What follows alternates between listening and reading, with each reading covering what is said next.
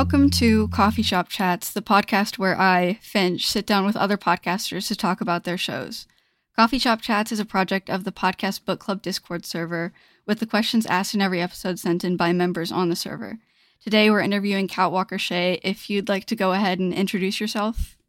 Hello, I am Catwalker Shea, and I am, I am a multi-hyphen, director, writer, actor, producer, anything people need on a production, I can probably do it.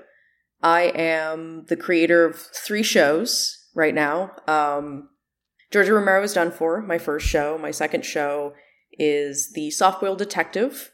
And then my third upcoming show is The Bonneville Game. If you want to follow my socials, I'm usually Ghoul Pepper or Ghoul Pepper Ghoul Pepper V. I'm Ghoul Pepper V on Twitter, and then on Instagram, I am just good old Ghoul Pepper. I was going to say, The Bonneville Game, the pilot releases in less than a week, is that right? Yes, on the 7th. So exciting. Are you excited? I'm terrified. Have it out into the world finally. Yeah, well, it's my first time doing the sound design as well. So I'm An undertaking for sure. Oh yeah, no, it is. I mean, I have experience with doing sound design for film, but doing it for podcasting is a whole different animal. Different ballgame. Mm-hmm. And just different goals because you can't rely on visuals at all. Yeah. All right, so if we want to get into our questions here, kind of going off of what we were just talking about, how long have you been working on podcasts and how many have you worked on? Ooh. So I started, I think, in 2019, right before the lockdown. My goal is to work in television and animation, but all of that is very expensive. So I started looking at options for storytelling in 2019. And I sort of rediscovered radio plays or audio dramas. And weirdly enough, it was the Adventure Zone that got me to sort of jump into this realm a little bit with the talents I already had acquired. And I just tapped my friends to start making them. I've created 3 shows, possibly 4, because I don't ever stop. But I've also done some work I did some voice work for Me, My Demon, and I. I was Eve. And then I've done some voiceover work for the Kingmaker Histories, which was a lot of fun. Yeah. It's a very great show. Plugging that one. I know the creator. They're a wonderful person. But yeah, I haven't done too many other podcasts outside of that. So what was your entry into the podcasting world? Was it the Adventure Zone, or had you had prior encounters? Well, I would say I probably remember my first one was Welcome to Night Vale because it completely conquered Tumblr for a while. Yeah. But then I kind of forgot about it for a minute. Just, life happened and I just focused on other things. For sure. And then a friend of mine listens to a lot of non-fiction podcasts, and she was giving me recommendations. And one of them was my brother and I, or me. Sorry. Oh my God. I messed up the title. Let me try again. My brother and me. Cool. And that sort of that was my gateway drug to Adventure Zone, and I saw people doing animatics for those. So it was audio dramas seemed like a perfect mixture of my love of animation, storytelling, voiceover, without the cost of paying for a full-on animated show. Right. So how did you transition from listening to creating your own shows? I just started doing it. I was fortunate that I had filmmaking experience, and that had just taught me that when you want to do it, you just have to do it. You just have to rip off the Band-Aid. Because if you wait until you're good at it or perfect at it, you'll never do it. Right. And so I was just I guess, I remember what it was actually, how I transitioned into this specifically, I was applying for it was like I don't want to say contest, but it was like some like lab or something with Disney where you had to pitch them a short film. And I wrote I wrote a quick short film just to apply to this thing. I didn't get it, but then I was like, well, I want to do something with this idea. Like I should be making something, just so that my name is getting out there and people know what I'm about. Right. And so I took the concept that I had pitched to Disney in their lab, or I don't remember if it was a lab or like a contest or whatever, but and I made Georgia Romero Is Done For, which was just because I think like they had a theme for the contest, which was like self-discovery or something. And so I was like, what if a zombie discovers who they are because they have no memory of their life before they died? Yeah. And which was, I realize, maybe not the idea for Disney, but yeah, it led to Georgia Romero being created and just like diving off the deep end on my own. All right, so on to our next question. What is your favorite part of your craft and why? Oof. It's hard to narrow it down. For me, it really is just, it's like asking a favorite child. I mean, I really just like, I think one person sort of like was talking about writing at one point, and they said, I don't like writing. I like having written. And so it's sort of like that feeling of being done, like you'd created it, you've let it out into the world, because when you're creating it, you have all the stress and frustration, and things aren't like, because in your mind, like nothing can ever be like it is in your mind's eye. Right. And so you're always frustrated with yourself, and I always have really talented people working with me, so they're always doing a great job, but there's always that like, I'm always looking at myself and how I'm putting it all together. And so there's the stress, but then once I release it, so I kind of love the release part where it's like, I've created this thing and now it shall go and terrorize the countryside like a Frankenstein monster. You get past all of the stress of being in the midst of it, and then it's just complete. Yeah. I do love like voice acting, and I love writing, and I love figuring out character work. Like character work is a lot of fun for me. So I do love those aspects. It's just that like it's easier to be hard on myself when I'm in the thick of it. Right. And to be like, wow, that's so uncreative. Wow. Like how many horror movies have already done this? Good job, you. And but then once it's released into the world, it's sort of like I have to let go of that ego a bit. And so it's easier to just enjoy what I've created. Because it's like, hey, no matter how it's received, no matter what, you did that. You made the thing. You get the fruits of your labor. Yeah, and, and sometimes there's just pride in having done it, even if, like, you're like, I know I could do better. I know I need to keep getting better. But I have to be proud of what it is now. Yeah. What has been the most surprising thing to happen as a result of your podcasts? So, a couple of things. I didn't expect the podcasting community to be so intertwined in the way it is, like in a good way. Yeah.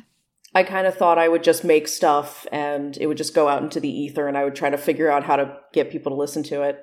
But then you find out like podcasters all talk to each other, like it's very supportive.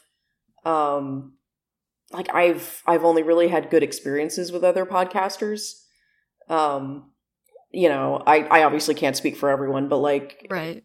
I've been very fortunate that I've never had a bad experience, and it's just been a really lovely part of the community. And I just wasn't anticipating people just kind of like drawing you in. I kind of assumed I'd just be on like the little fringes watching everyone else, but no, you just get kind of pulled into the fray. And it's very nice.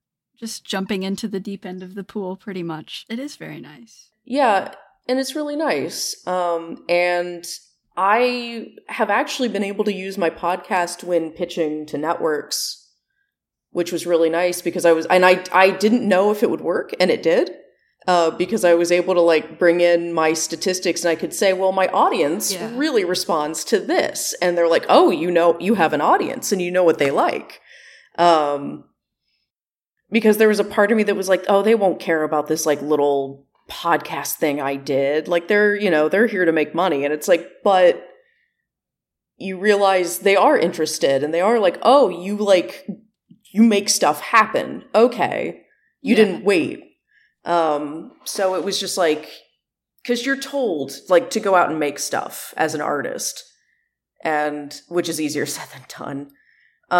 But I didn't realize it would actually get such a positive response, in my actual career. Like I thought it would just be separate from that, and it's very much incorporated into that very seamlessly. What advice would you give to new audio drama writers and creators? And then specifically somebody asked for writing tips. Okay. So one of the first things I learned through Georgie is plan ahead. I kind of just started writing and then releasing as I went instead of like having a season done. And I very much regret that system. Yeah. So I would like get all your ducks in a row, before you jump into production. Like it's like a film. I don't know why I thought it would be different, but you learn from your mistakes. So just be like really prepped, have your scripts ready to go, before you cast, and then, jump into casting. And then once it's recorded, then go into post where it would be like sound design and all of that. I do think some people do it weekly, and that version does work for some people. But I found for me it does not. So maybe figure out what method works for you best before you commit to that system. And I mean, I hate to say it, but a lot of the advice is just do it. Don't wait till you're perfect. Don't wait till it's the right time. It never will come. That's not real. Like, that's not a real thing. Right. So just as soon as, just jump in. And there will always be people there to help you, and the community will most likely embrace you from the get-go. So you'll do fine. As scary as it is, just trust yourself, to be able to do it. Which is, again, easier said than done. But for writing, one thing I think with writing, I mean, every writer is different and every story is different. But one thing that I would say is what you really want to focus on for a long-form narrative is like character relationships. How the characters push and pull each other. Because even if you have like a really cool plot, if the characters aren't pushing and pulling each other, I think that's where the audience might go like, oh, that was a really cool concept, but like, I'm kind of, okay, like your cool concept will get people to turn the channel on, but your character relationships are what going to get them to keep it on. Yeah. Because I've just noticed that a lot of, I'm trying to think how to word this. Like a sort of a newer writer trap is trying to come up with like a really cool, never before done concept. And that's not actually what you need to super focus on. Having an original concept is great. But what's more important is bringing your voice to something. And if anything, keeping your plot simple will help you in the long run. Let your characters overcomplicate the plot, not the story. Because that was just something I noticed with a lot of new writers, is they will try to have the most unique plot, and then you'll go, well, who are the characters? And they're not sure yet. And I'm like, no, just keep the plot simple. Let your characters be the reason everything goes out of control. And that's my main thing, I guess. Hopefully, Sorry, I feel like that's not useful advice. I'm so sorry. No, I feel like it's very individual probably, but I mean, it's the whole idea as far as like characters. Mm-hmm. No story is going to be original. Every single story has been done, but people are so like multifaceted that you can't really be like, oh, every character ever already exists, because people, not every person already exists. Right. It gives you more creative room. Right. And I would say that even if the idea you've done has been done, it hasn't been done in your voice. And that's what people really tune in for, is your voice and what you have to say. Because you're going to look at it from a completely different point of view. If I made a surrealist film, I would have a very different eye and aesthetic than, say, David Lynch. But, so if I tackled, well, it's hard to... Well, yeah, that's maybe not the right example, because David Lynch is quite a strange little character. Or if I wanted to make a ghost movie, it doesn't mean that I would just be retreading every ghost movie ever, because I would still be bringing my sensibilities to it. Right. So yeah, focus more on developing your own unique voice, which is just you. It's just letting yourself be unafraid to write the way you would write. I don't know how to describe it, but it's like, don't shy away. Don't try to be someone else. Don't try to write like someone else. Because that was something I did in my early writing days. I tried to like sound exactly like all the other writers that I was reading, because I was like, well, I need to sound like them. And no, nobody wants that. If they want to read Stephen King, they'll go read him. It's very like the whole at the end of the day thing, the first person you're writing for is always yourself. So might as well make it something you as a consumer would also enjoy. Yeah, and you will find your audience. Not everyone's going to be into it, and that's fine. Just like there's stuff that all of us aren't into. Doesn't mean we hate it. Doesn't mean it's bad.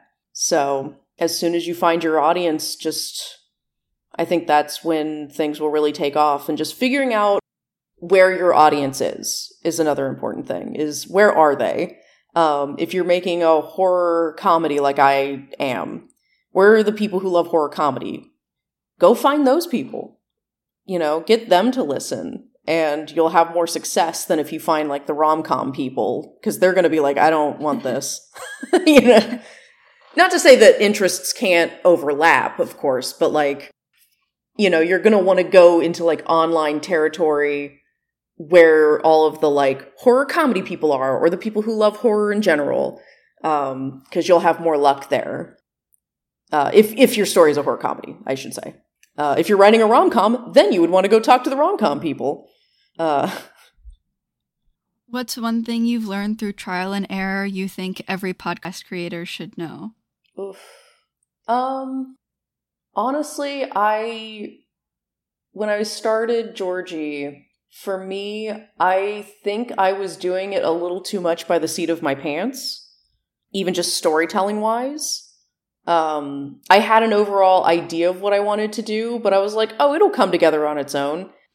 And it did. But I'm like, I could have saved myself so much headache if I had just really sat down and really committed to certain things. So I would say, like, if you're doing fiction, a fiction podcast, really buckle down and sort of know where the story is going. I'm not saying you have to have every single thing laid out, but get all of the big major points. And it's one of those things where I should have known better, but I was like, no, I can do this. Like, I'll figure it out. Famous last words. Oh yeah, no, it's, and I did eventually figure things out, and I did get it, where, it's definitely a show that I would love to revisit someday and make clean up on my part. Like my cast and crew were perfect, but on my end, there are things that I would go back and change, just like in terms of the storytelling itself. Yeah. So I think I got just too eager to release it and just put it out into the world. I didn't really stop and take a breath. because I was also about to graduate, or I was about to lose access to my school's like recording stations and stuff. So I was like, okay, we got to do it right now. Because I had graduated in 2018, but I had friends who were still, but it was their last year. So I was like, okay, I'm on borrowed time. We got to do this. Out of time. And so I feel like I should have taken more time, and I should have forced myself to really commit to the big story beats and not just had a vague idea of where it was going to go.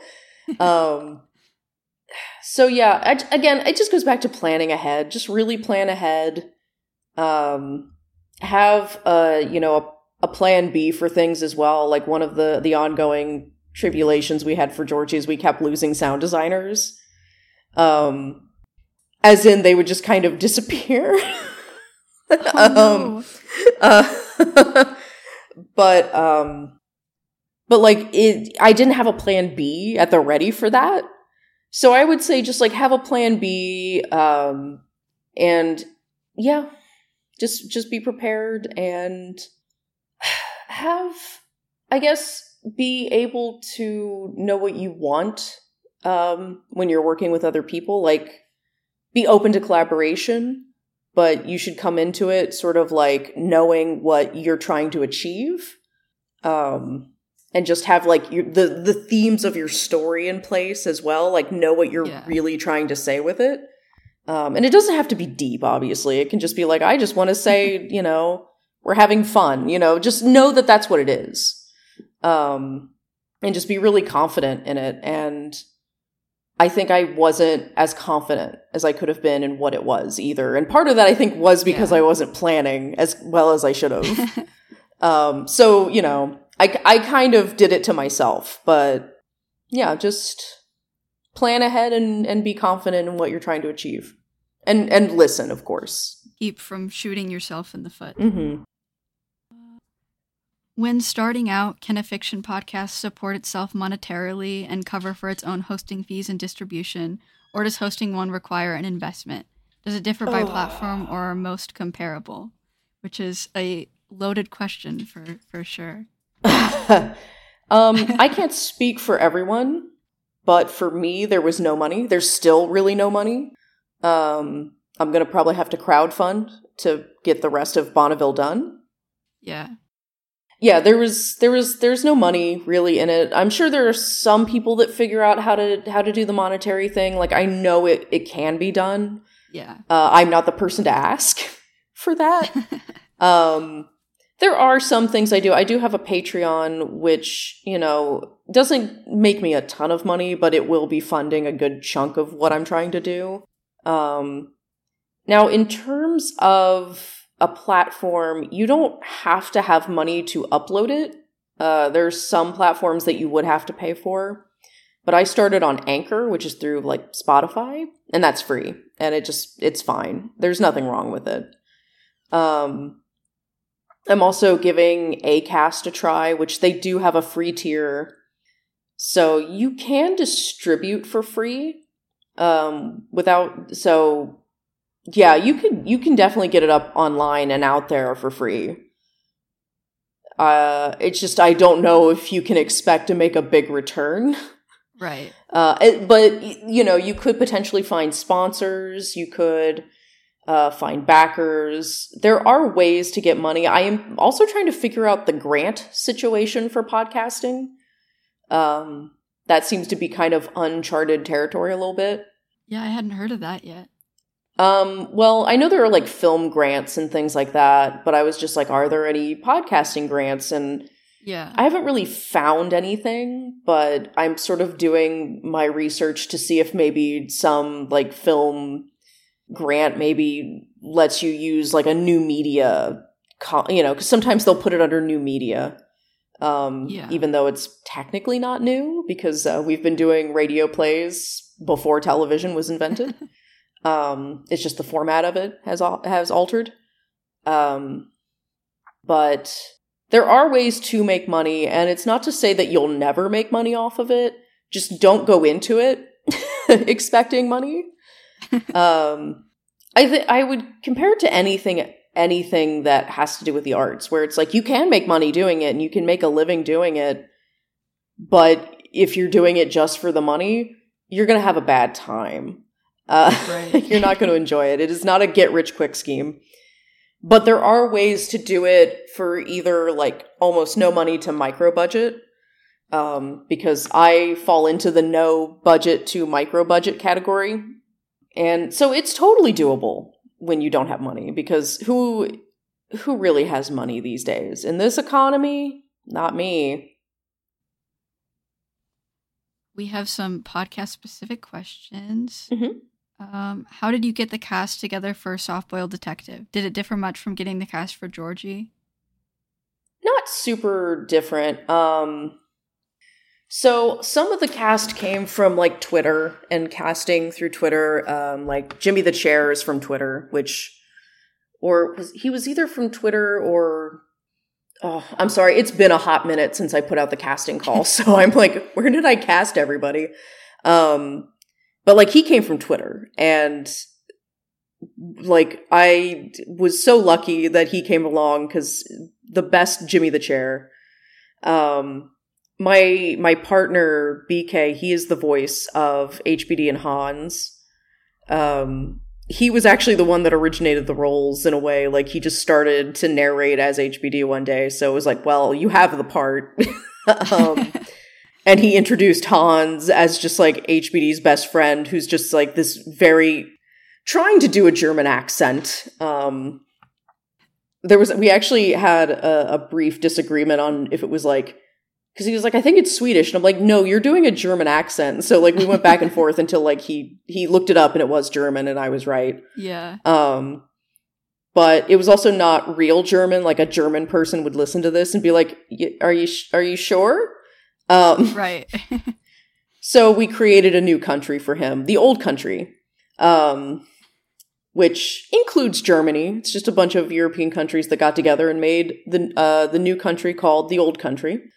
But yeah, so, and then some of the other actors, a lot of the actors I tap are people that I know from film school, because it's like once you start kind of working with certain actors and you sort of learn how to work with them, it's easy to like sort of go back and be like, hey, do you want to work in this too with me? Because like Sox Whitmore is somebody, I cast them as Georgie. That was like when we first met, because we both went to CalArts together. Well, I just missed them, I think, when I was there, but they auditioned for Georgie, were super excited, and we became friends through that. And so I wrote the role of Nova for them. And so yeah, a lot of it is just like people I know from CalArts, people I know through various like plays and things I've seen in LA. But Twitter is also a really big source of casting for me. There's a lot of very talented people there that have really good setups, so I don't have to like worry about it sounding like they're recording on a potato. Because that's usually the biggest hurdle, is trying to get everyone to sound like they're in the same room. Right. So in the Soft-Boiled Detective, why the frank portrayals of sexuality content warning? And then they added, I've never seen one like it before, so I was just surprised by the non-standardity of it. I think I saw it somewhere. It was mainly in terms of like sexuality, is that like I thought it was going to have more sex in it, and then it ended up not. So like, yeah, I probably didn't need that warning, but I think it was just one of those things where I saw people warning for it in things that had sex in it, and I was just like, oh, maybe I should warn for that, because I'm really bad at figuring out what to warn for. So I just try to cover my bases. I feel like doing more is better than missing things anyways, so. Yeah, and it was just like, it just didn't have as like much sex as I thought it was going to, and it was just an oversight on my part that it stayed in there, and maybe it'll be more useful in season 2. But yeah, it was just to like tell people that like you might hear sex or something. Well, no, not hear it. Oh, that's gross. No. You know what I mean? Like they might just like, sex just is like part of the, the storytelling. It would be like discussed, yeah. Yeah, and I know for some people they're just not into that, or not necessarily or they don't want to be surprised by it. So it just felt like it was just a better safe than sorry measure. Yeah. Yeah, but yeah. So it was not as well thought out as it should have been. So with the Bonneville game releasing soon, what are you most excited for people to hear in this project? I'm just really always excited to to share the world I've built and sort of seeing how people react to the characters and seeing who audiences resonate with. But I'm also really excited for people to hear the little dog noises I put in there. Oh, dogs. which is like such a simple pleasure thing. Because there is a dog that shows up. Yeah, I think that for me, that's my big thing, is just like really, really eager to just see how people react to these characters and the world that they live in. Do you ever have a character written and are like, oh, this character, they're going to be the fan favorite? I've had that thought sometimes, but at the same time, I'm like, I don't know how to predict that. So I try not to really overthink it. I'm just like, I have reactions that I hope will happen, but I also know that you can't always predict who's going to be a fan favorite. You just kind of have to let it happen organically. Because I had no idea who would be the fan favorite of Georgie, for example. Everyone loved Hanako. And it made sense in hindsight, but I didn't foresee it. And it's like, oh, I really, and that's another thing. If I could go back and rewrite it, I think I would have let Hanako shine a little bit more. Yeah. Because she did have a storyline, but I'm like, I think if I had given myself more time to really explore everybody, I would let her shine a bit more. But yeah, I think I try not to overthink it, because then I start thinking too much about how I'm writing them, I think. I don't want to say cater to anybody, but it's too easy to get in your own head. Yeah. Lean into the tropes a bit much. Yeah. Oh, kind of related. What's your favorite type of character to see in media? Ooh, I love trash bags. I love garbage. Absolute garbage. They're my favorite. Better Call Saul. Mwah. I love watching everyone just be trash. But I do like a sweet character every now and again. But I just really love to watch characters who are just so imperfect, trying to navigate the world. I guess it depends on the medium. It can also depend on the genre. There are different types of characters I love to see. I mostly love to see characters that sort of subvert my expectations a lot. If I find something in a character subverts what I expect of them, I'm very excited by it. Even in just tiny ways. This isn't a podcast, but Sweet Home on Netflix was an interesting example of this. They introduced a character that I thought was going to drive me up a wall. I don't want to say too much to avoid spoilers, but I was so convinced I would hate this character because of certain traits he had. Yeah. And then he ends up being one of my favorite characters later on down the road. And I was like, all right. And it's also kind of funny because then you look back and you're like, why did I even not like them, Oh, I knew why I didn't like him. Because I just thought he was going to be a different character than he actually was. Yeah. Because any other shows would have done something very different with this character. And most other shows I had seen this type of character in, I'm I usually don't like them. And I'm usually oh no, I hope they die soon. But this show just subverted my expectations, and I was like, oh, okay, he's actually cool. My bad. So I love it when a show kind of fakes me out like that. I love a good redemption arc as well. Oh yeah, Absolutely. like a character who's like kind of getting in their own way and then they like grow up and start bettering themselves. I'm like, yes, this is the good stuff. What tips can you give someone who wants to make a well-rounded character? That's interesting. I think a lot of it is sometimes what I do is I really just get inspired by the people around me and think of terms of that, because like people are so multifaceted and it helps you sort of as a jumping off point, and then from there it can just really be about building that character's life. Like what were they doing before the story? What will they do after the story? Like, what is their trajectory? And it never has to be brought up. You never have to tell anybody this. Like, you don't have to tell them, what their childhood was like if it's not pertinent to the story. But as the writer, it's important for you to know, kind of like, did they grow up, rich? Did they grow up poor? Just like all of this will help you make decisions for them because they're going to see things, like if they grew up rich, maybe they don't, have I don't want to say like, maybe they are very loose with their money. Like maybe, they don't really value being frugal because they've never had to be. Yeah. Or if they grew up poor, maybe even if they fall into wealth, maybe they just hoard their money because they're too scared to spend it, and just like little things like that. And I would also say doing like little writing exercises that are separate from the main story will really help. Like they don't have to have anything to do with your plot. Just throw them into any situation and just see what they do.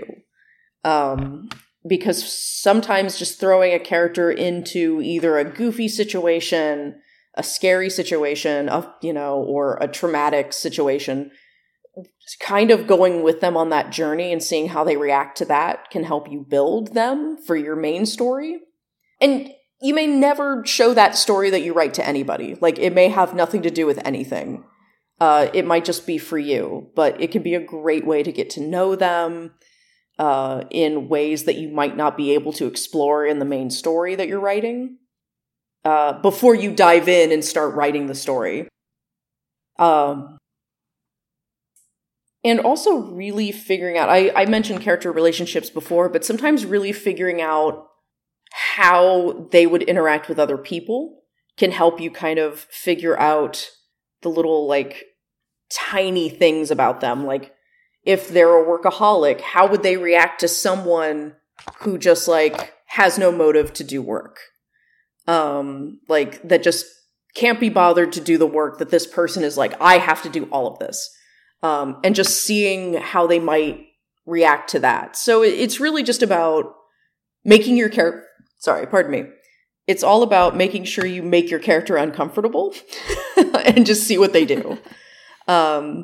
Because I think, like, it's easy to, like, see what your character would do when they're having a good time and are happy. Right. But, like, really throw stuff at them, things that challenge them. And it can be just funny things. It can be little things, like, even if you just want to write, like, a little story about, like, they have to go down to the cafe down the street and get a cake, but there's road construction or something, and they have to figure out, like, what will they do? Will they wing it?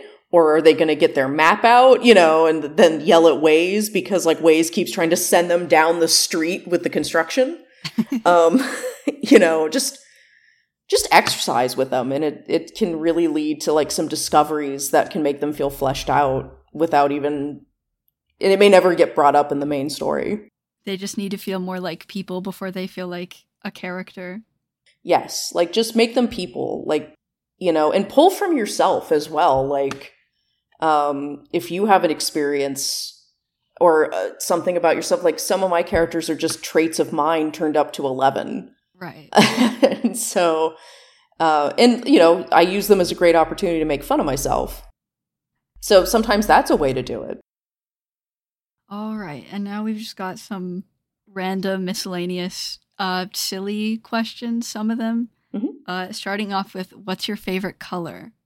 I can never pick. I love purples and pinks a lot, but I'm also good with, like, greens. I'm saying like every color right now. So. There's lots of good colors. Yeah, it's hard to really pick. Like, sometimes I'm in a green mood, sometimes I'm in a pink mood. What's your favorite movie? Favorite movie? Yeah. That's also hard because it also depends on genre, it depends on, I can, like, I love Reanimator. That's always on the list. I love The Happiness of the Katakuris, which is, oh no, I'm blanking on his name. He did Audition, but my favorite film of his is Happiness of the Katakuris. This is so hard. There's so many good films, and I know I'm going to think of like 20,000 more after this interview. There's so many beautiful films. I love Spider-Verse, Into the Spider-Verse. That's beautiful. Yeah. Such a well-made film. Tokyo Godfathers. I love Evil Dead. I'm a huge Evil Dead person. Like, it's hard. There's so many. This is a terrible film. Don't watch it, but I love it to death. It's called Pieces. Which is a great introduction to a film. It's awful. Don't watch it, but I love it. Not recommending that one. I love terrible movies. I have such a soft spot for them. But yeah, if you love terrible movies, Pieces is great. Death Spa is also really good. That's another really fun one. But yeah, those are the ones that came to mind first. Yeah. You played D&D, right? Yes. Okay, what was the first tabletop game you played? Okay, I have a story. So I didn't really know anything about D&D, but D&D was the very first tabletop game I ever played. I think it was version 5. I don't even remember. It might have been 4. I don't know years. But a friend of mine had been invited to play, and she didn't want to go by herself, so she was like, Kat, please come with me. And I was like, okay. And we go into it as utter buffoons, and we didn't really understand what we were doing.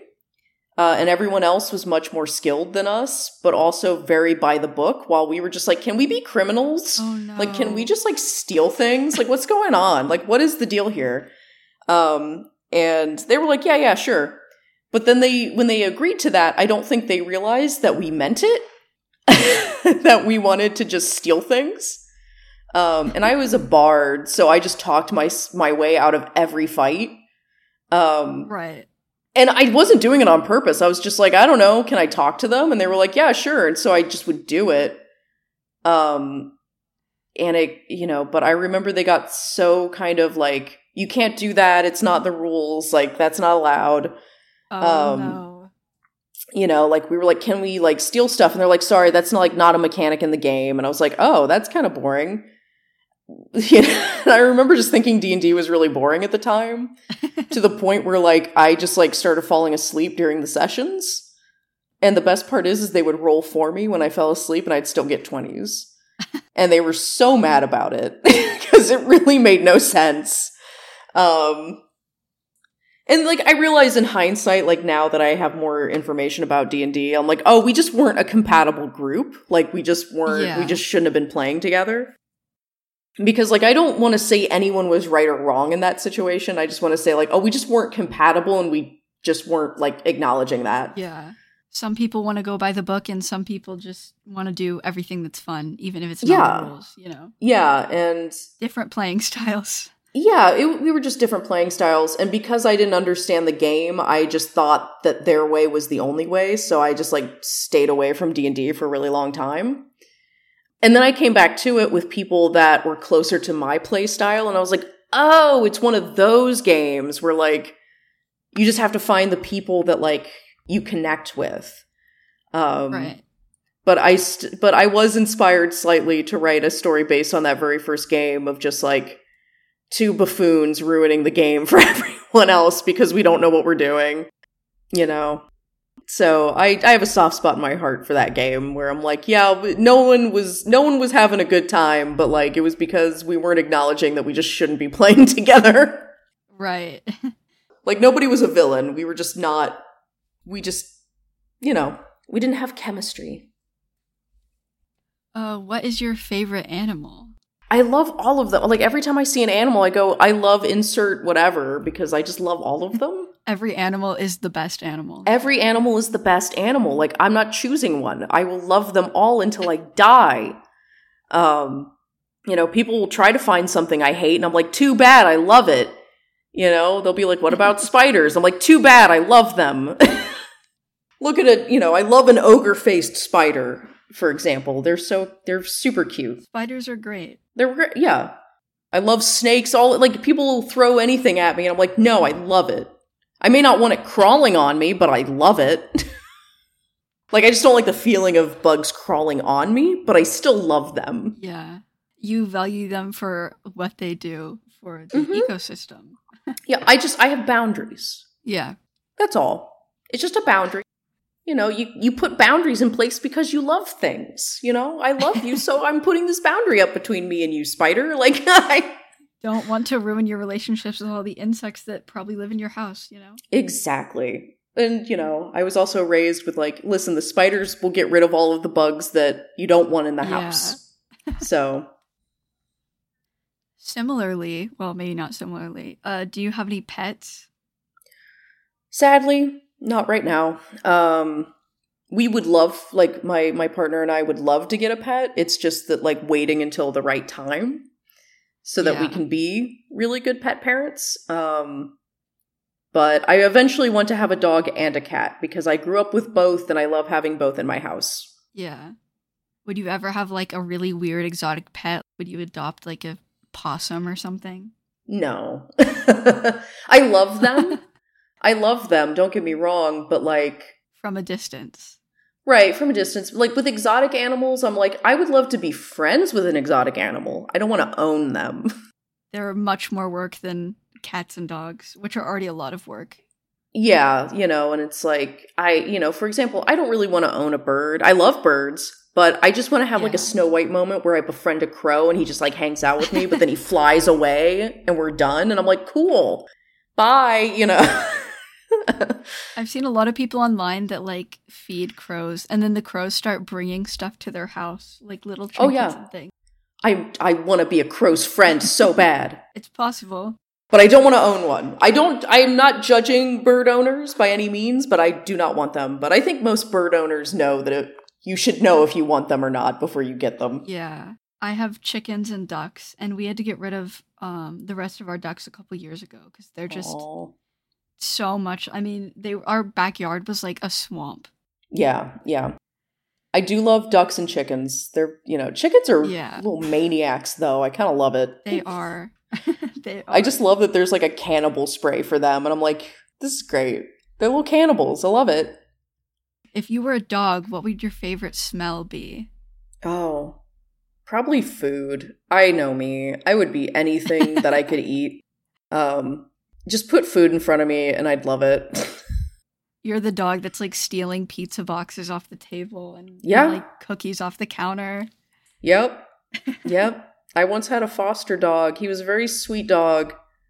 But one time I put some rib bone on the table and I'm like, oh, he can't reach that.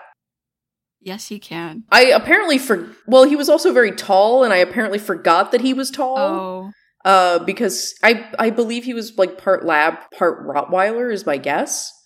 And that was sadly part of the reason we couldn't keep him. He was very dog aggressive. So we couldn't adopt him ourselves. We had to just be foster parents. We were not the right environment for him. But he just walked by the table and just casually walked by it. And I was like, oh, he ignored the bone. And then I got back up and went over and it was just gone. He had just swallowed it so casually. And I'm like, how? What? Not chewing it. He just swallowed it. And I was just like, okay, man. Whoa. Okay. Whatever. Okay. I would be that dog. I have a dog that's half lab and he does the same. It's insane. Dogs are great. I love them. They're just dogs are great. All animals are great, but dogs, they have a certain je ne sais quoi. What do you think the coolest fictional or mythological creature is? Squonk. I have no idea what that is. Squonk. It is a creature that appears and cries, but if you try to approach it, it disappears into a puddle of tears. I adore that. Yeah, the squonk. He's great. I love him. Yeah, it's like, yeah, he lives in hemlock forest in northern Pennsylvania. Yeah, he cries. I feel like I could be a really good squonk. Right? I'm like, me too, squonk. Hashtag relatable. Be the squonk you want to see in the world. So yeah, like, I'm just like double checking I'm fact checking myself. Yeah, like hunters who are good at tracking are able to follow a squonk by its tear-stained trail, for the animal weeps constantly. And I'm like, me too. Me too. Yeah. So yeah, he's my favorite. Favorite and most relatable fictional creature, apparently. Okay, and this is our last question, and this was a slight point of contention in the last episode. Mm-hmm. So what is your favorite weapon, and what do you think the gayest weapon is? What is my favorite weapon, and what do I think is the gayest weapon? Yes. Oh my god. I feel like I don't know enough about weapons to like really, really get a good answer. It's good. I'm just like, what? Sorry, I'm just, I guess as for favorite weapon, what is my favorite weapon? Gotta do some deep, like, introspection here. I'm gonna just, like, it'll be one of those things where, like, you know, you just stand in the shower thinking and you just, like, you're just consumed by your thoughts. It'll be this. I feel like it's like I want to have a witty and, like, charming answer, but I don't. Trying to even think about, I mean, I love a good, like, historical weapon. Yeah. Like, I love researching historical weapons. Like, modern day weapons, it's, you know, like, they're fine. No shade, but, like, you know, you kind of predict what they're coming at you with. Right. But, like, sometimes you'll find an old-time weapon that's, like, I don't know, it'll be made out of, like, bark, animal hair, and, like, a tooth. And you're just like, how did they do this? What is going on? So I try to oh no, my brain is just like, I'm cheating. I'm like Googling things. I'm cheating. Citing your sources. That's what's happening. Yeah. I do like a bow and arrow. Like, I think that's like, you know, you can do that. Like, it can be a weapon. It can also just be a fun sport. I've always wanted to learn archery. So yeah, I'm gonna go bow and arrow, archery. But as for the gayest, do words count? I think words could count. I think there's an argument there. Like, I mean, Stonewall's coming to mind. Bricks. Yeah. There's bricks. I don't know. I think anything can be a gay weapon, though. That's true. It's the intent behind it. Yeah, it's like what you do with it that makes it gay. like I think that's the true answer, isn't it? That any weapon can be truly gay, because, you know, gay is not. If you're gay and you're in possession of a weapon, then that is, in that moment, the gayest weapon. Exactly, because, like, you know, there is no one way to be gay, so there's no one way to be a gay weapon. Stop stereotyping gay weapons, everybody. Yes, we're here to stop the stereotyping. We're here to stop the hate with weapons. This is where I draw my line, is we will not be stereotyping these weapons. Yeah, that's my answer. Is all weapons are gay. All weapons are gay. All weapons are gay. Happy Pride Month to all weapons. Happy Pride Month to every weapon. Sorry, the gays have claimed them. So they're ours now. But yeah. I don't know why I said but as if I was going to add to that. There was no more thought. The thought ended.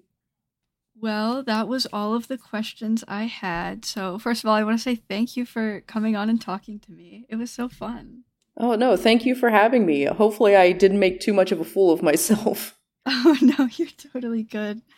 If you want to go ahead and plug yourself, all your social medias, all your shows again. Yes. So I am on Twitter as GhoulPepperV. I'm also on Instagram as just GhoulPepper. You can find my shows on Twitter. You can find them on Instagram. They're Spotify, iTunes. There's Georgie Romero is Done For, The Soft-Boiled Detective, and the upcoming audio drama is The Bonneville Game. Bonneville, Bonneville. Just to be safe. So yeah, like those are the three main ones. Let me double check. Let me see what they're. I have too many shows to keep track of, and so that I always forget everyone's socials when I'm in the middle of like existing. But yeah, you can follow Bonneville Game is just Bonneville Game on Twitter. Soft Boiled is it is Soft Boiled Pod on Twitter. And then Georgie Romero is on Twitter as Romero is Done For. But yeah, thank you so much for having me. Yeah, it was so fun. Yeah, no, I had a really great time. Thank you so much. We solved the mystery of what is the gayest weapon, and it is all of them. All of them. But yeah, no, thank you so much for having me, and this was a lot of fun, and I really appreciate being here. This has been Coffee Shop Chats. I'm your host, Finch. You can find me online on Tumblr at Smallsies, and you can find the Podcast Book Club Discord server and Coffee Shop Chats Tumblr at podcast-book club. Once again, thank you so much to Kat for joining me, and be sure to check out her podcasts wherever you get your podcasts. Happy listening!